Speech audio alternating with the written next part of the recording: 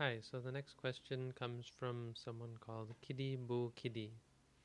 And the question is, what do monks eat and how do you view food with regards to your existence?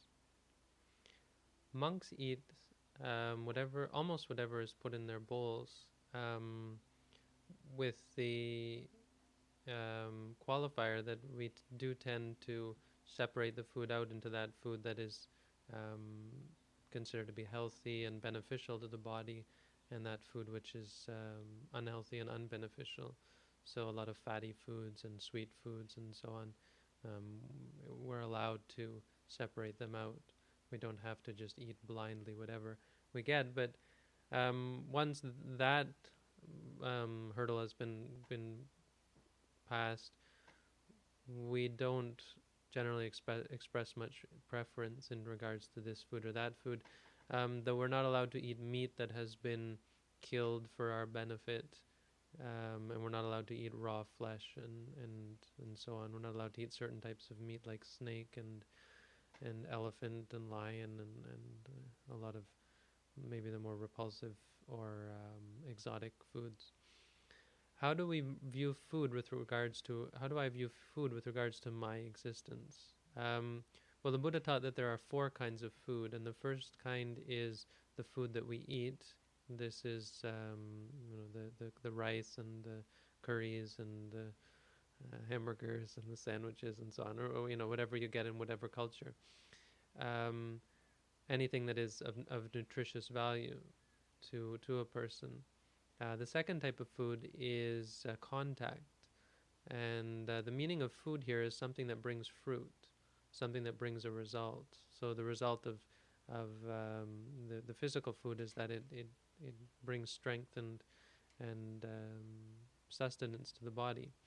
But another type of food, something that feeds you or brings some kind of fruit, is contact. So when you see, when you hear, when you smell, when you taste, when you feel, when you think, this is also a sort of a type of food.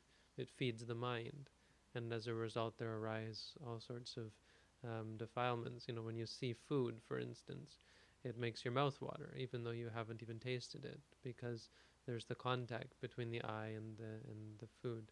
It brings about a liking or disliking. This is the cause of all of the good things and bad things that exist in our mind, why we get attached to things, why we get repulsed by things.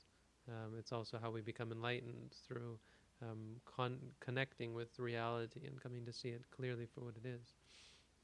The third type of food is called volition or intention, and this is karma. This is the good and the bad deeds that we decide to do. When we decide to hurt someone, when we decide to help someone, when we decide to say something nasty, or when we decide to say something nice and helpful.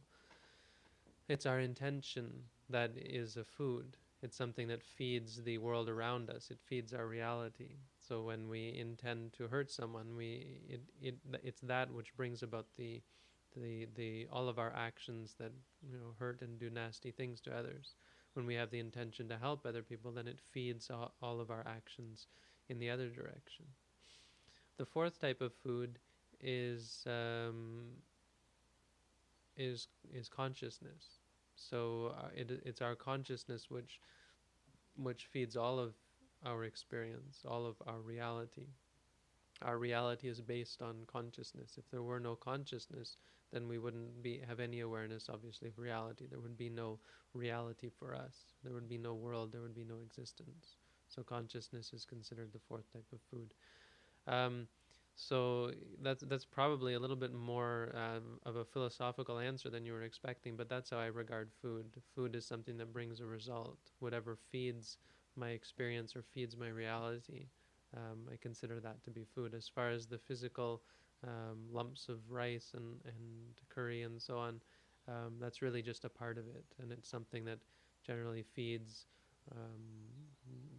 the negative side of our reality, the addictive side, where we become addicted to certain types of food, and that's certainly something that we try not to feed and we try to cut off. And so I only generally eat one meal a day, and try to be very mindful when I eat, being aware of the tastes and aware of the feeling of the food in the mouth and going down the throat, and just being aware of it for what it is, seeing it as something something ordinary and something phenomenal, something in terms of the phenomenology of it, the reality of it.